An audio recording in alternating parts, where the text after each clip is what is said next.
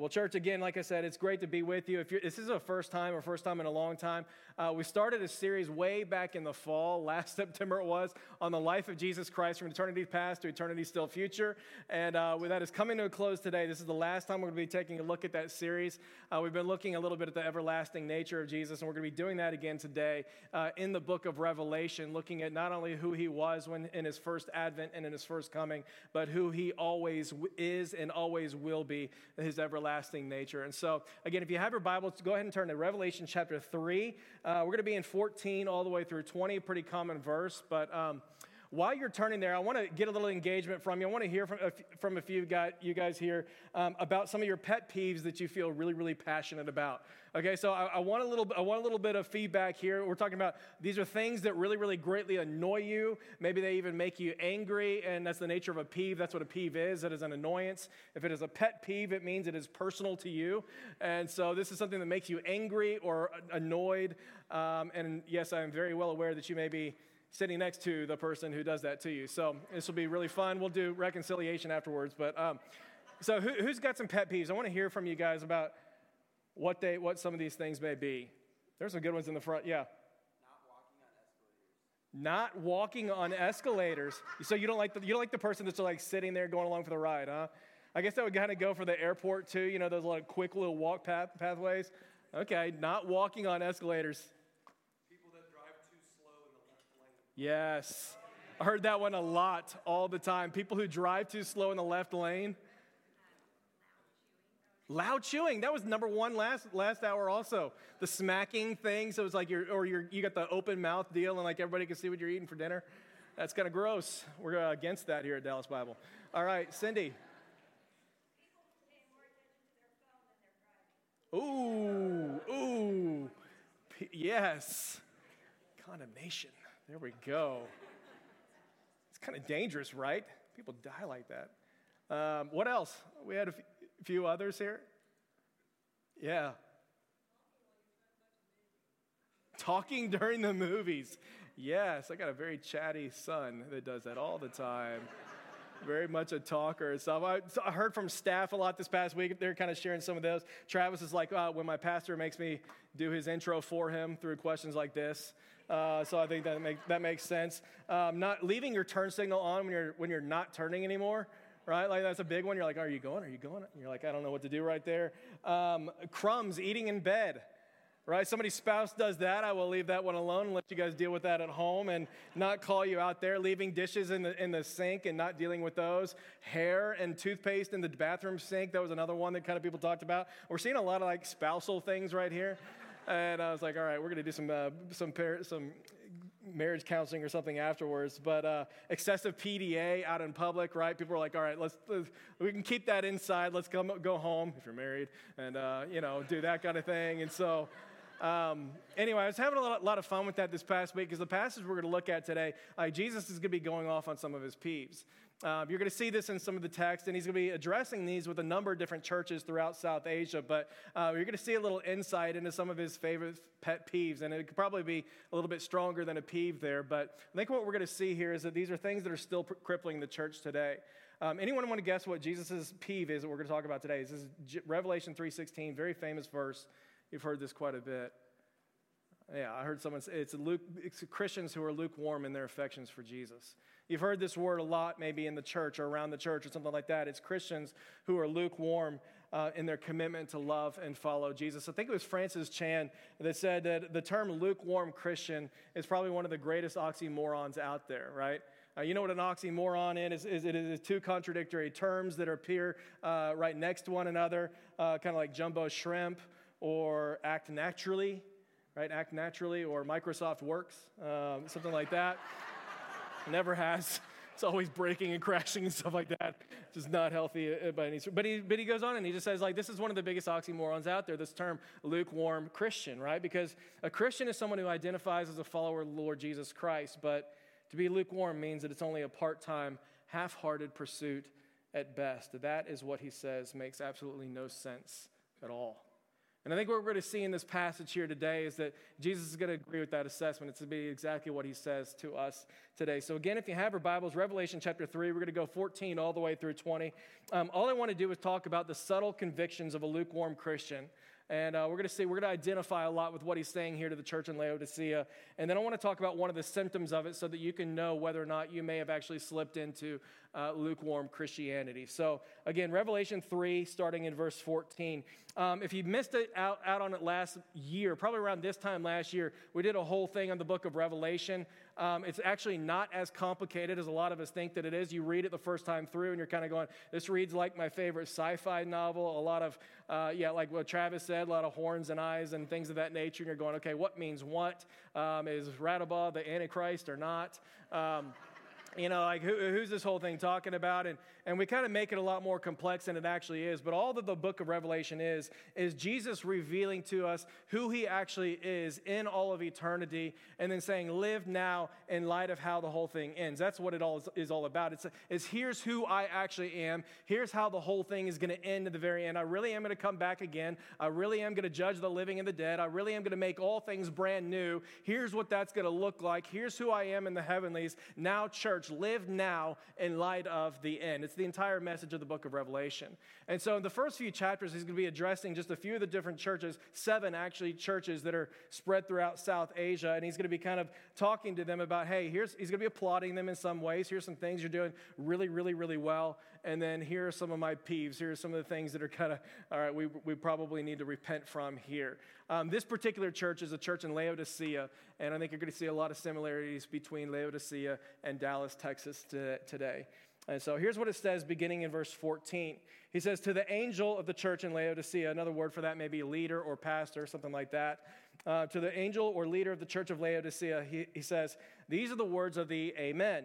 Which is a word that simply means end of story. This is one of the ways that Jesus is revealing himself throughout all of Revelation. He is the Alpha, he is the Omega, he is Omega, he is the beginning, he is the end, he is the first, he is the last, right? We end our prayers with Amen. This is the end of the story, essentially, and so it's essentially what he's saying here. These are the words of the Amen, the one who was there in the beginning, the one who was there in the very, very end. The faithful and true witness, he says, the ruler of God's creation. Then he says, I know your deeds, that you're neither hot nor cold. I wish that you were one or the other. Now, I want to stop right there because this is one of these easy to kind of misunderstand and kind of take out of context a little bit passages right here. At first glance, it kind of seems like he's saying, hey, I wish you were either on fire for Jesus or didn't even love him at all, right? Like, I wish you were either one or the other here. It's not what he's saying, right? Jesus has never wished or desired for any of us to be nothing at all, to be far away from him, and to have zero affection or commitment to him whatsoever. It's not what he's talking about. What he's talking about here are 2 different water sources that the Laodiceans would have known about back in their time. And so one of the water sources are the hot mineral springs in the southern part of Laodicea. These were great springs. If you've ever been out to the Ozarks, you know how awesome it is to go to a hot mineral spring. They figured out there's a lot of good medicinal value in those springs. It's very healing. It's very relaxing. It's kind of like going to a spa today. There are those natural hot springs in the southern part of Laodicea. The other water source is going to be coming from the north. And so these are going to be cold streams of water that are going to be flowing down from the mountains that are melted snow, essentially. And these streams are going to be awesome for drinking and for refreshment. And so you got 2 different water sources here, both with incredible value. The problem is when they join into the middle here and these 2 water sources begin to merge. And what takes place then is that now you have a lukewarm, tepid pool that's good for pretty much nothing. The fresh water from the north dilutes the mineral beauty of what's down there in the hot springs. It's not good for healing. It's not good for relaxing. The hot water mixes with the fresh, cold water from the north. You don't really want to drink it or anything. And so that's what he's talking about right here. He's saying, it's not that I want you to be all in or nothing. He's saying, I want you to be all in or all in. Right? I want you to be all in. Like, both sources of water had an invaluable purpose. It's kind of like drinking coffee in the morning. First thing in the morning, I love a good cup of hot coffee. You know what I'm talking about? Like, I love my hot coffee. Coffee's also good in the afternoon on a hot day if you're having iced coffee. right? What's terrible is that cup of coffee that you left out on the counter. You poured it at 7 o'clock in the morning. It's now 2 o'clock in the afternoon. You come back, it's warm and it's tepid. You don't want to drink that coffee. Like, no one wants that coffee. Like, it's great when it's either really, really hot or really, really cold. And what he's saying is, I wish that you were all in. I wish that you were all there. I wish that you were refreshing in the ways that you live, or I wish that you were healing in the ways that you live, right? So that's what we're talking about. It's not just about, hey, I wish you were just that passionate about Jesus, although passion would be a part of what he's talking about right there. So here's what he says in verse 16. He says, because you're neither one, because you're actually lukewarm, you're tepid, you're kind of like the kiddie pool at the neighborhood right there, because you're neither one of these things, because you even as a church, you're not doing what you've designed to do. He says, I'm about to spit you out of my mouth. It's a pretty visceral reaction, right? It's a pretty gross image that he uses right there. I don't know if you've ever felt like that, anything you've eaten before. You've kind of had that, I can't take this, I got to get it out of my mouth. I'm thinking of, I was in Nairobi, Kenya one time, and if you've ever been to Nairobi, Kenya as a visitor, you want to go visit this restaurant called The Carnivore. It's the place to go. Anybody been there? There's a lot of people out there first, so you've been there before. You know, an awesome restaurant. It's kind of like a Texas de Brazil, a Brazilian steakhouse. They walk around with meat on swords, which I think is the greatest invention ever, right? Like, all meat should be served on giant swords and spears. And then they come around and they slice it off for you, and you eat as much as you want. That's African style there. And so they bring about all these game meats and these weird things, and they bring legitimate stuff too, like chicken, beef, and pork. But you've got like alligator, you've got camel, you've got ox heart, elephant, giraffe. They've got all these really, really weird game meats and stuff. And I remember coming by and they brought ox heart one time. And they're going, you got to try the ox heart. I'm like, I really don't have to try the ox heart, right? But, I was with a bunch of guys, and, of course, they pulled the man card out, and, you got to do whatever. That's challenge. You got to say yes. And so I tried the ox heart, and I'm not kidding. As soon as I put it in my mouth, it was just like immediately came right back out, right? It was just one of these things. It was in my head. Like, I'm eating somebody's heart. That's kind of gross. And then it just tasted just foul and disgusting, too. And the point of the matter is, like, that's the image that Jesus is using right here to describe the lukewarm Christian. And he says, this is what's going on here in Laodicea. You're not hot, you're not cold, you're not doing what I've designed you to do. You're not any of the things that I've called you into. Instead, you're lukewarm. And it's not just an annoyance, it's not just a little peeve of mine, but it actually makes me want to spit it out of my mouth. It continues on. I want you to notice what he says in 17, because 17 is why they are this way. Here's what it says. He says, you say, I am rich. I've acquired wealth, and I do not need a thing.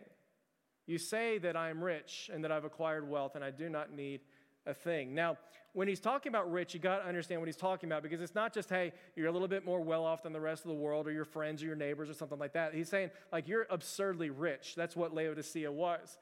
Reason we know this, in about 61 AD, there was a massive earthquake which brutalized pretty much all the surrounding cities of that region, and everything was destroyed, probably 1,000,000 times worse than the storm we had a couple weeks ago. And as a result, the Roman government came out there and they started offering money to all the surrounding cities, saying, hey, we're going to help you rebuild your city.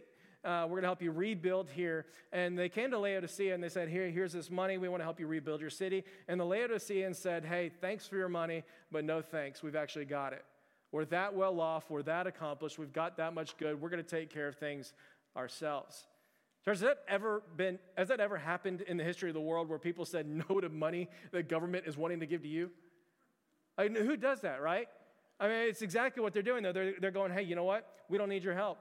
We don't want your money. We've got this, and we got this under control. Like, Laodicea was known as a very successful textile center of the world. This is the place that all the rich from around the world would come to buy a lot of their clothes, because they had this very fine black wool that came from this very rare sheep living in the mountains there. And like everybody, all the wealthy people wanted it that was there. And so they had these awesome markets. And like that was the shopping center of the world at that time. Everybody came there and they made so much money there. On top of that, like Laodicea was known for its innovation, for its technology, for its advancements. And it was actually known as the medical center of the entire Roman Empire. Right? They figured out a way, not only did they have those hot springs that are down there in the south, but they figured out a way to use the minerals from those hot springs, be able to create different medicines. I'm assuming essential oils, of course, right? And they've created all those things down there, and they figured out, hey, there's a lot of medicinal value to these different things. And so this is the medical center of the entire Roman Empire. And so not only were they incredibly wealthy, but they were advanced technologically, they were incredibly smart, they were incredibly frugal, and this is kind of the place to be. Church, are you seeing any similarities between Laodicea and Dallas? I mean, wealthy, smart, self-sufficient. And of course, you need to hear me on this because there's absolutely nothing wrong with being wealthy, smart, and independent of being dependent upon other people around you or anything like that. Unless you begin to subtly believe, like the Laodiceans did, that I really don't need a thing. It's the attitude that marks their lukewarm Christianity. In the middle of all this wealth, in the middle of all this money, in the middle of all this self-sufficiency, I've gotten to this point in all of my comfort. I'm looking around and I'm kind of going, you know what? I've got my 2.5 kids. I've got my white picket fence. I've got great schools. I've got air conditioning. I've got comfort. I've got cars. I've got a great job. And you know what? I really don't need a thing. And so here's what he says. He says, you say I am rich, I've acquired wealth, and I don't need a thing. But here's the problem. You don't even realize that you're wretched, you're pitiful, you're poor, blind, and naked in comparison to me. In comparison to what I want to do for you, in comparison to what I want to do in you and through you and for you and for the rest of the world, like you don't even understand that you're actually wretched, pitiful, poor, blind, and naked. You are so obsessed with your business success. You are so obsessed with what everybody else is saying about you. You are so comfortable in the way that you are living around here, you can't even see how needy you actually are. And so he says in verse 18, I advise you then to buy gold from me that's been refined in the fire so that you can actually become rich.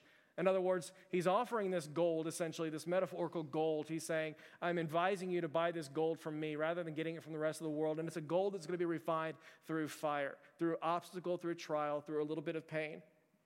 And what you need is white clothes to wear, he says, so that you can cover your shameful nakedness. And what you need is salve on your eyes so that you can actually see. And then he says this, those whom I love, I rebuke and discipline. By the way, it's a great thing to hold on to because discipline rarely feels like love in the moment, does it? Right? Some of you are in the middle of discipline right now, maybe. And those are hard things to discern sometimes. What are things I'm bringing upon myself? What's actually discipline of the Lord? But like some of us are in the middle of that. And whether you're a kid and you're getting it from your parents or whether you're an adult and you're getting it from the Lord or something like that, like discipline is never a thing that's easy to accept. And it never feels like love in the moment. But what he's saying is, because I love you, those whom I love, I will actually rebuke and I'll actually discipline. What would be unloving is if I simply said, hey, go do whatever you want. I could care less what you do. That's the unloving parent. And he's saying, I don't want that. And so here's what he says. He says, be earnest, church, and repent. Be earnest and repent. Here it is. I stand at the door and I knock. And if anyone hears my voice and opens the door, I will come in and eat with that person and they with me. Church, where is Jesus in that picture? I mean, Jesus is on the outside looking in on that picture. And it's important to see this because this is another one of these parts that kind of gets misunderstood a lot of times. We use this in a lot of evangelistic presentations in order to say, hey, Jesus is on the outside of your life, you unsaved person. You need to invite him into your life. And it's just not the context that Jesus is speaking to right here. He's very specifically speaking to the church in Laodicea who is in the middle of a lukewarm acknowledgement of him, if you will. He's speaking to you and he's speaking to me.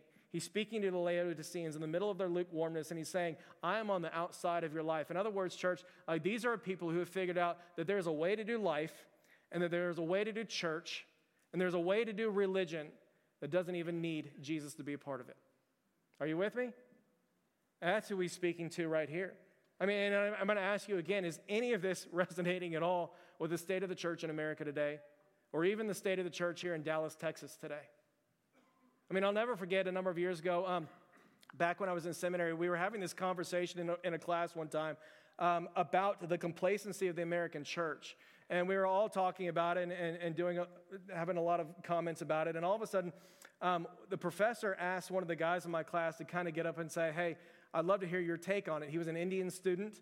He'd been in the United States for about 2 to 3 years at this point in time. And he goes, you're newer to the States, and so you're seeing the church in America with very fresh eyes for the very first time. I'd love to get your take on what you're seeing here.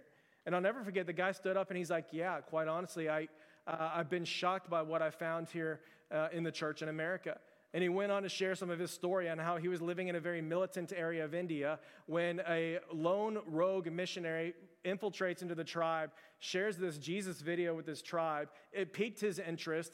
He was run out of the village by the elders and everybody else. This student goes and finds him in the other village and stuff, and finds him and wants to watch that video again to discover who this Jesus is. That guy shares the gospel with this student. He comes to faith, goes back to his militant village, begins sharing the gospel with a bunch of his other friends in this militant village.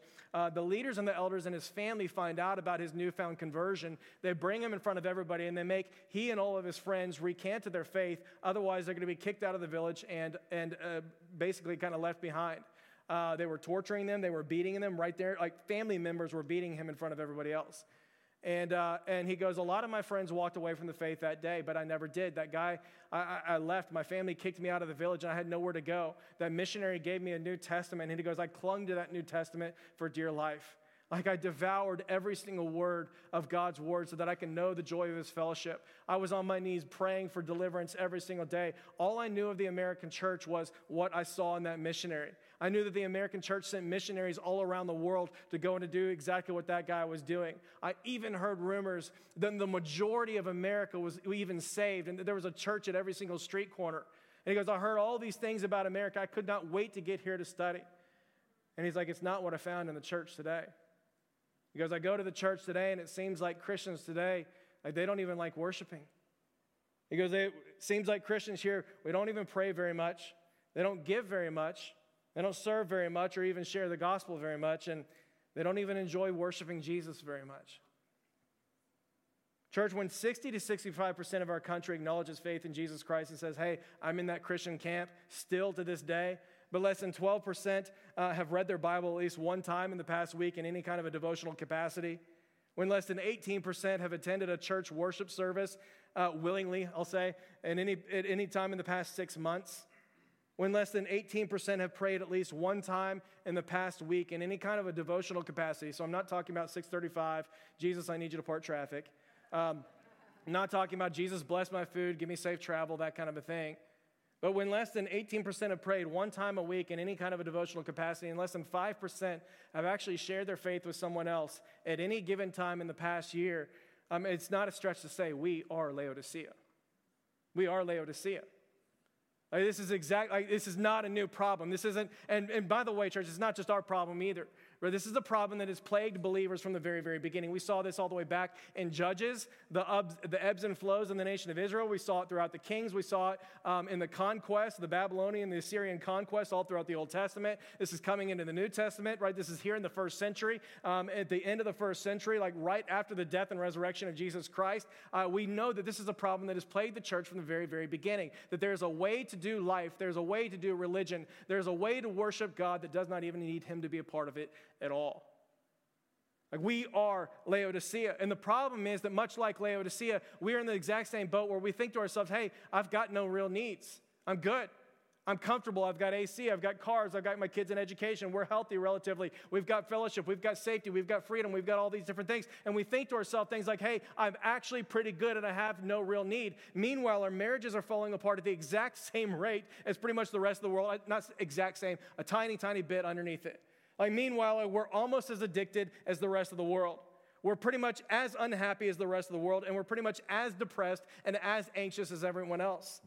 Church, when 75% of men and 50% of women who identify as Christian are going to intentionally look at pornography sometime in the next 3 months and increase their chance of marital infidelity by 300%,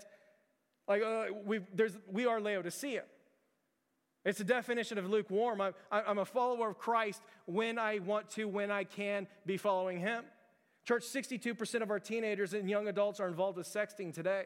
In other words, they're sending or receiving explicit images from people that they know on their phone at any given point in the past year. 62% of teenagers involved in that. 20% of our teenage girls, 15% of our boys have engaged in cutting at some point this past year. It's an enormous amount of our students that are going that direction. The suicide rate among millennials and Gen Z is twice the rate of any other generation. Almost 33% of our young adults today are diagnosed as clinically depressed. Culturally, take a look what's happening culturally. Like, we've redefined massive things like sexuality, marriage, gender, and who is actually alive and considered a human being. I mean, we're celebrating and affirming our right to kill unborn, unprotected children up until the time that they're born. And of course, all of this says nothing about the unbelievable amount of young adults that are walking away from the faith in droves today. I mean, you know what the fastest growing religious designation among 18 and 29-year-olds is today? It's the rise of the nuns. We've heard this a lot, not nuns like, hey, I'm going to a convent or anything like that. The rise of, that's not growing, I promise you. The rise of the nuns, people who are identifying and saying, hey, I have no religious designation. I don't have a religious, I don't want to be boxed in by all these labels. I want to be able to define my own sense of God, my own sense of truth, my own sense of right and wrong. I don't want anybody else to have authority over my life, or saying I don't believe in anything. 45% of young adults, 18 to 29, which is 10% more than any other generation, are identifying and saying, hey, I am identifying as a nun over here. Which means, church, that we are not doing a great job of sharing the gospel of Jesus Christ, the hope of the world, the light of the world. We are not doing a great job of raising up the next generation or making any kind of disciples. Church, how in the world can we sit here and say, I have nothing, I have no needs? How in the world can we think to ourselves like Laodicea, hey, we're good, because I got AC, and I've got a roof over my head, and I got a car, and I got education, and I'm smart, and I'm making pretty good money, and I got good clothes, and like, how in the world can we think to ourselves and say, hey, like, I have no real need? Like, it's the mentality, it is the conviction that keeps people in lukewarm Christianity today. It is the thing. And we sit there and we think to ourselves, like, hey, I've got it under control, I'm fine. And meanwhile, what Jesus is showing us all throughout the book of Revelation is that he is the one who is the Alpha, the Omega, the beginning, the end, the first and the last.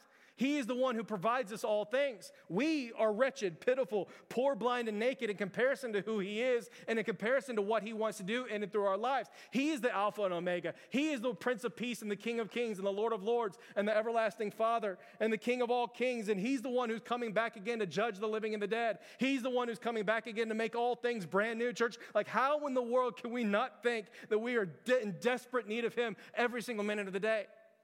I mean, listen to the psalmist. Psalm 40:17 is going to say this. But as for me, I am poor and needy. May the Lord think of me. You are my help and my deliverer. You are my God. Oh God, don't delay. You know who wrote that psalm, church? David did. You know, King David, the most wealthy, the most powerful man in all of Israel, the guy who slayed Goliath. The most self-sufficient, the most powerful, the most articulate, the person that everyone else in the nation wants to be like, that person is the one that's simply saying, I am poor and needy. May the Lord think of me. You are my help and my deliverer. You are my God. Do not delay. Psalm 70 says the same thing. As for me, O God, I am poor and needy. Come quickly to me, O God. You are my help and deliverer. Do not delay. Psalm 79:8, do not hold against us the sins of past generations. May your mercy come quickly and meet me, for I am desperately in need of you. Church, like, that's what's missing from our worship, and that's what's missing from our convictions. It is this humility which simply says, I desperately need you for everything. And church, in case I'm not being abundantly clear, it's exactly what we're saying in this text. Like, I need you to do everything because I can't do anything in comparison to what you can do. I need you to come and to save. I need your blood to come and to cleanse me of my sins and to give me forgiveness and to give me grace. I need your fellowship every single day of my life. I need your Holy Spirit to come and to produce in your life in me things like love and joy and peace and patience and kindness and goodness and gentleness and faithfulness and self-control. I need you to come and to produce those things in me. Like, I need you to guide me in wisdom and truth. I need you to come and to bring your healing physically, emotionally, and spiritually. I need you to come and to heal marriages and to break addictions and to reconcile broken relationships. I need your blessing and favor upon my life. I need you to shine on me. Like, I need you to be okay. I need your favor in my personal life. I need your favor and your blessing upon this church body for anything good and eternal to come from it. I need your blessing and your favor over our country, that you would smile on America maybe for the first time, if I could say it like that, and that we would understand who we are in light of who you are, oh God. We need you in every possible way. We need your provision. We need your protection. I need your power so that this next generation won't keep running away from the church, that they may understand the hope of the gospel for the very first time. God, I need you for absolutely everything. And it's just not what the lukewarm Christian thinks. The lukewarm says, God, I'm pretty good. I've got everything that I want. Because all I ever wanted was some safety, some convenience, some comfort, some AC, some schools, a good paycheck, someone to do life with. And what Jesus is saying is that you can't even see that we're actually wretched, pitiful, poor, blind, and naked. I love how Martin Luther King Jr. talks about this in his letter from a Birmingham jail. Here's what he says. He says, there was a time when the church was very powerful. In the time when the early Christians rejoiced at being deemed worthy to suffer for what they believed. In those days, the church was not merely a thermometer that recorded the ideas and principles of popular opinion. It was a thermostat that transformed society. I love this. Small in number, but big in commitment. I love that. I pray that all the time. Church, may DBC be small in number and big in commitment. Maybe some of you need to hear that. Maybe I'm small in stature. Maybe I'm small in gifting. Maybe I'm small in popularity among my peers, but may I be big in commitment. It says that they were too God intoxicated to be intimidated by numbers. By their effort and example, they brought to an end such ancient evils as infanticide and the gladiator games. In other words, their love for him and what he was doing in them, it drove them to be involved culturally and socially around them, to put an end to the injustice that was being done around them. Things are different now, he says, and if today's church doesn't recapture the sacrificial spirit of the early church, it will lose its authenticity, forfeit the loyalty of millions, and be dismissed as an irrelevant social club with no meaning for the 20th century. Church, he wrote that in the 60s, by the way. Like, what are we seeing today? Authenticity is the last thing that people are going to use to describe what they see in the church today. We've forfeited the loyalty of millions, and we're becoming more and more easy to dismiss as an irrelevant social club with no meaning in the 21st century. I mean, that's what's at stake with lukewarm Christianity. There's one symptom of lukewarm Christianity that I think we've got to pay attention to, and I think it's kind of the outpouring of this attitude which simply says, hey, I have need of nothing, and it's simply prayerlessness. Prayerlessness. And we're not going to explicitly see this in this text, but I think any gathering of people that says things like, hey, I'm rich and I've acquired wealth and I don't need a thing, or maybe you're sitting here kind of going, okay, I'm not rich, I haven't acquired wealth, I'm very middle class, maybe lower class or something like that, and definitely not that, but I'm still self-sufficient and I still don't need a thing. Like, if that's our mentality, then I'm willing to bet that, hey, we may be a people that pray around the dinner table. We may be a people that pray in times of crisis or when we're on 635 when we need traffic to part or something like that. But I'm willing to bet we won't be a people that wear out our knees in prayer every single day saying, God, we need you to come and do something that I cannot do for myself. There's a lot of different symptoms we can talk about, but this is the one that I think that God is going to hit us with probably the most. You know, the reason is that there's two things that are required for a healthy prayer life. The first one is a love for the presence of God. If you have a love for the presence of God, prayer will not be difficult for you. The second thing is a desperation for him to move. And not only in you, but in you and through you to the rest of the world. If you've got one of those two things, prayer will not be that difficult for you to do. Love for the presence of God and a desperation for him to move. In other words, it's this idea that it's this deep-seated conviction that's saying, hey, you know what? I am desperate. I am needy. I do need him to move. There are things I cannot do in my life. I need him to come in to do everything that I cannot do. We've talked about this a lot before, but desperation is one of those things that will always drive your prayer life. You will pray when you feel desperate. You see it all the time. Like, you will pray whenever you feel desperate. Whenever you lost your job, what did you do? You prayed.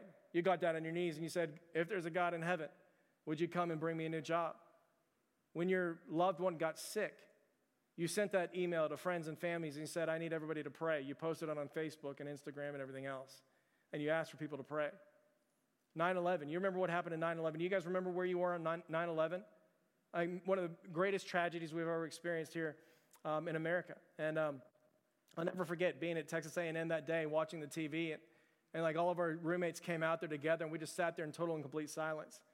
Walked around campus that day, and there wasn't a word being spoken anywhere on campus that day. That night, the entire campus, we filled up Reed Arena at Texas A&M, which is the basketball stadium that's there. And we had a prayer vigil and prayer meeting that night that just filled up Reed Arena. I mean, that's what desperation does. Like, when you feel desperate, you will absolutely pray. Like, that's how desperation works. It reveals what's going on in your heart, and it reveals what you're desperate for him to do.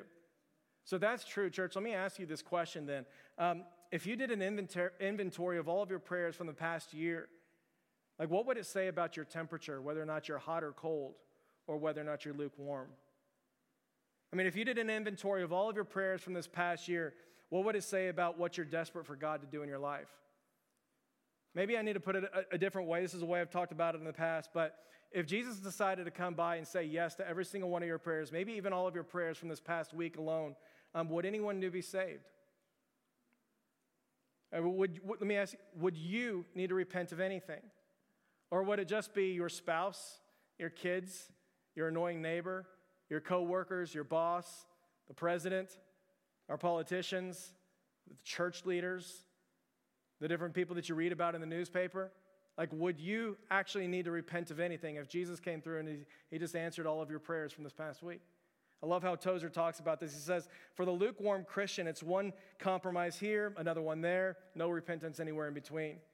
After a while, the so-called Christian looks the exact same as everyone else in the world. Church, would God be glorified in any tangible way? Or would you just have blessed food, safe travel, and a little bit more of a comfortable life? Church, what does your prayer life reveal about how you feel about being in the presence of God?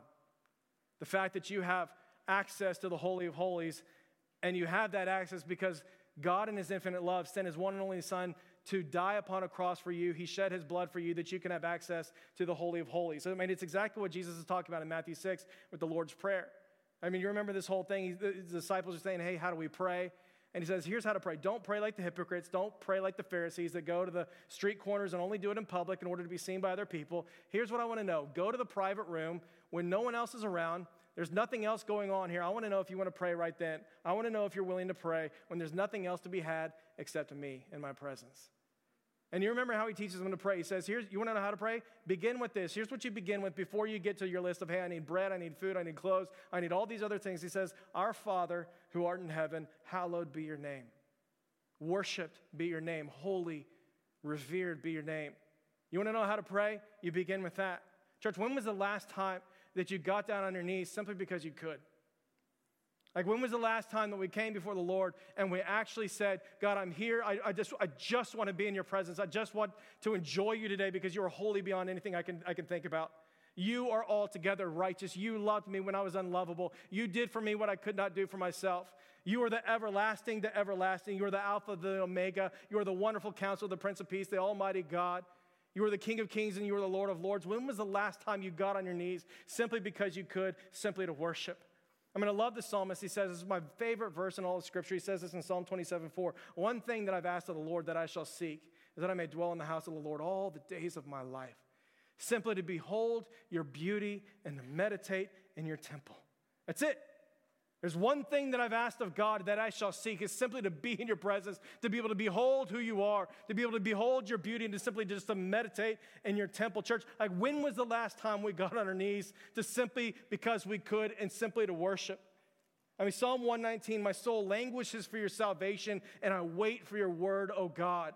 Isaiah says the same thing. At night, my soul longs for you. Indeed, my spirit within me seeks you diligently. Church, like, when was the last time that we prayed simply to worship and simply because we could? Bottom line is that our prayer life reveals everything about what's going on inside of here. You want to know, am I lukewarm in my faith? Your prayer life will speak directly to that thing. If it is weak, it may be a sign that you have slipped into a little bit of lukewarm Christianity.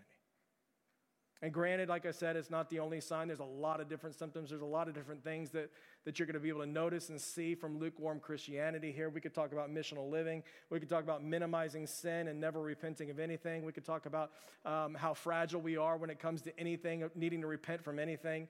We could talk about our lack of generosity and how we're only generous if there's an abundance in my bank account. We could talk about how our convictions are being shaped more than culture than they are the Word of God. We could talk about how worship just really isn't my thing. We could talk about all kinds of symptoms. But the bottom line is that, like, if we subtly started to believe like the Laodiceans, like, I don't actually need a thing, then it will kill your prayer life. And if your prayer life goes, then so will your ability to be all in. And before you know it, we will eventually begin to look exactly like the rest of the world.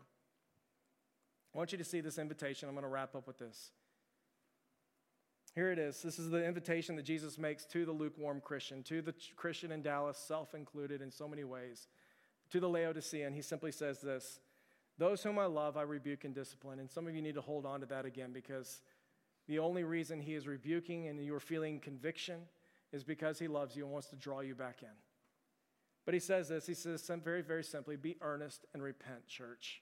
Be earnest and repent. In other words, don't go to Luby's immediately after this and just look at the menu afterwards and go on about your day playing golf and all the other things that we do. We all do them. I do them myself too, but don't do all those different things. He says simply be earnest and repent. Here I am. I stand at the door and I knock, and if anyone hears my voice and opens up this door, I will come in and eat with that person, and they will eat with me. In other words, church, the invitation for the lukewarm Christian is the exact same one that was there at the very beginning. Behold, I stand at the door and knock, and if you will simply open up this door, I will come in and I will eat with you again. I will be center in your life again. I will provide for you everything that you can possibly need in this life to thrive in relationship with me, and you will enjoy the joy of my fellowship once again. I'm going to invite you to pray with me.